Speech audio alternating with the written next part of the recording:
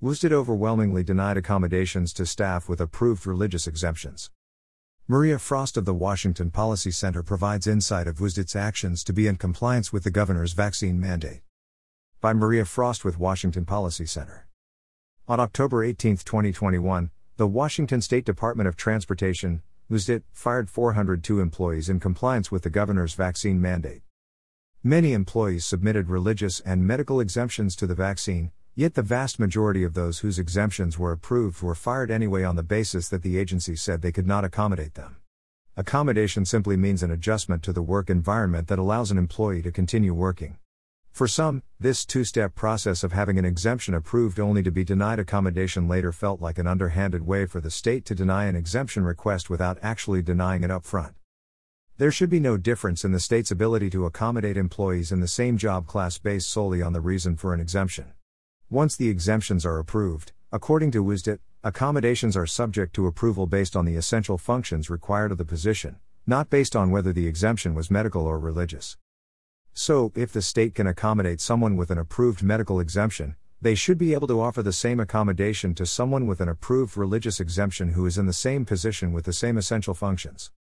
Yet the data we received suggests that the state treated exemptions very differently, appearing to discriminate against people with approved religious exemptions, leaving ferries, road crews, and other positions short-staffed.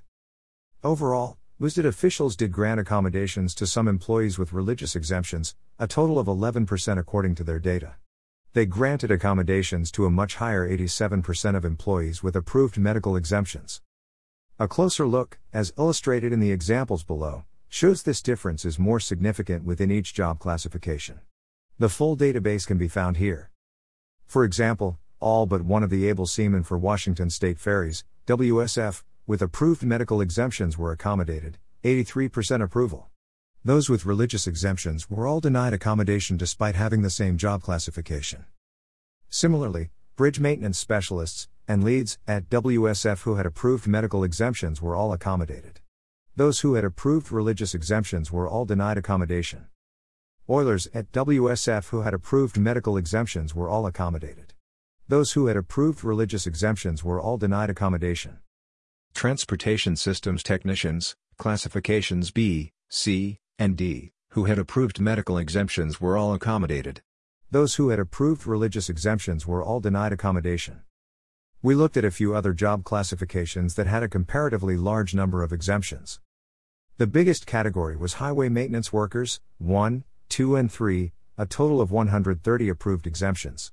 These are some of the employees WSDOT sorely needed going into the winter season.